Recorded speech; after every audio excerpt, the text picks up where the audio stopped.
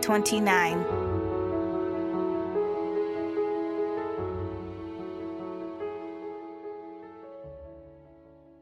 Strength for the struggle.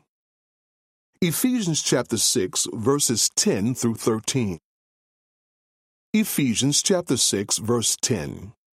Finally, be strong in the Lord and in the strength of his might.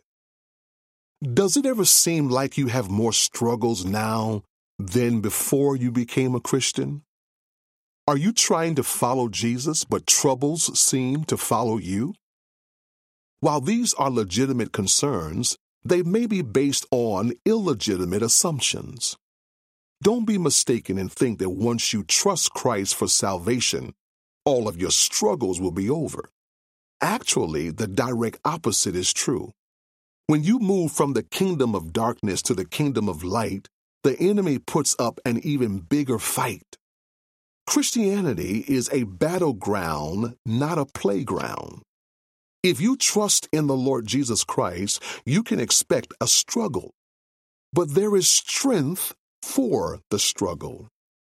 Before you became a Christian, you only had your own finite strength to rely on. But now that you are in Christ, you have access to God's mighty power. The Bible calls us to be strong in the Lord and in the strength of his might. Now, your strength comes from a different source. It's in the Lord. This means you cannot rely on yourself anymore, or you will live in spiritual weakness. To win spiritual battles, you must be strong in the Lord. His might is your strength for the struggle. 1 Samuel chapter 30 describes a time of great distress for David and his people.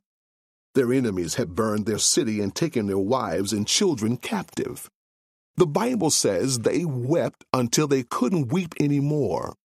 Verse 6 says, "But David strengthened himself in the Lord his God." This was more than just encouraging himself. This was more than a pep talk.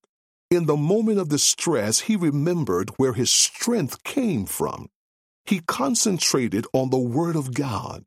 He memorized God's promises. He meditated on God's truth. He strengthened himself in the Lord, and he was able to stand firm. Now, this isn't a one-time thing. In Ephesians 6, the original Greek grammar denotes habitual, continually repeated actions. Keep being strong in the Lord. God's gift of strength is internal, but it's not inherent. We are commanded to continue strengthening ourselves in the Lord, not just on Sunday mornings, not just on good days with favorable circumstances. For the Christian, strength is to be a way of life. To live in divine strength, we must submit to his divine wisdom and authority. Stop looking inward and nourish yourself with the Word of God. Fortify your spirit. Strengthen yourself in the Lord your God. When troubles overwhelm you, trust in the one who declares, "My grace is sufficient for you, for my power is made perfect in your weakness." Take a minute and reflect on where you typically turn for strength. Consider how much stronger you would be if you turn to the Lord continually as your source. Write down how you plan to adjust your choices. Now take a minute and meditate upon Psalms 46, verses 1 through 3. The Word of God says, "Though the earth trembles, God is our strength." Let's pray.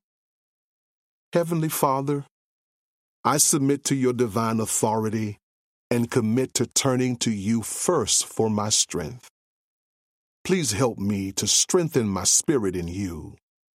Remind me to turn to you continually that I might live in the power of your might.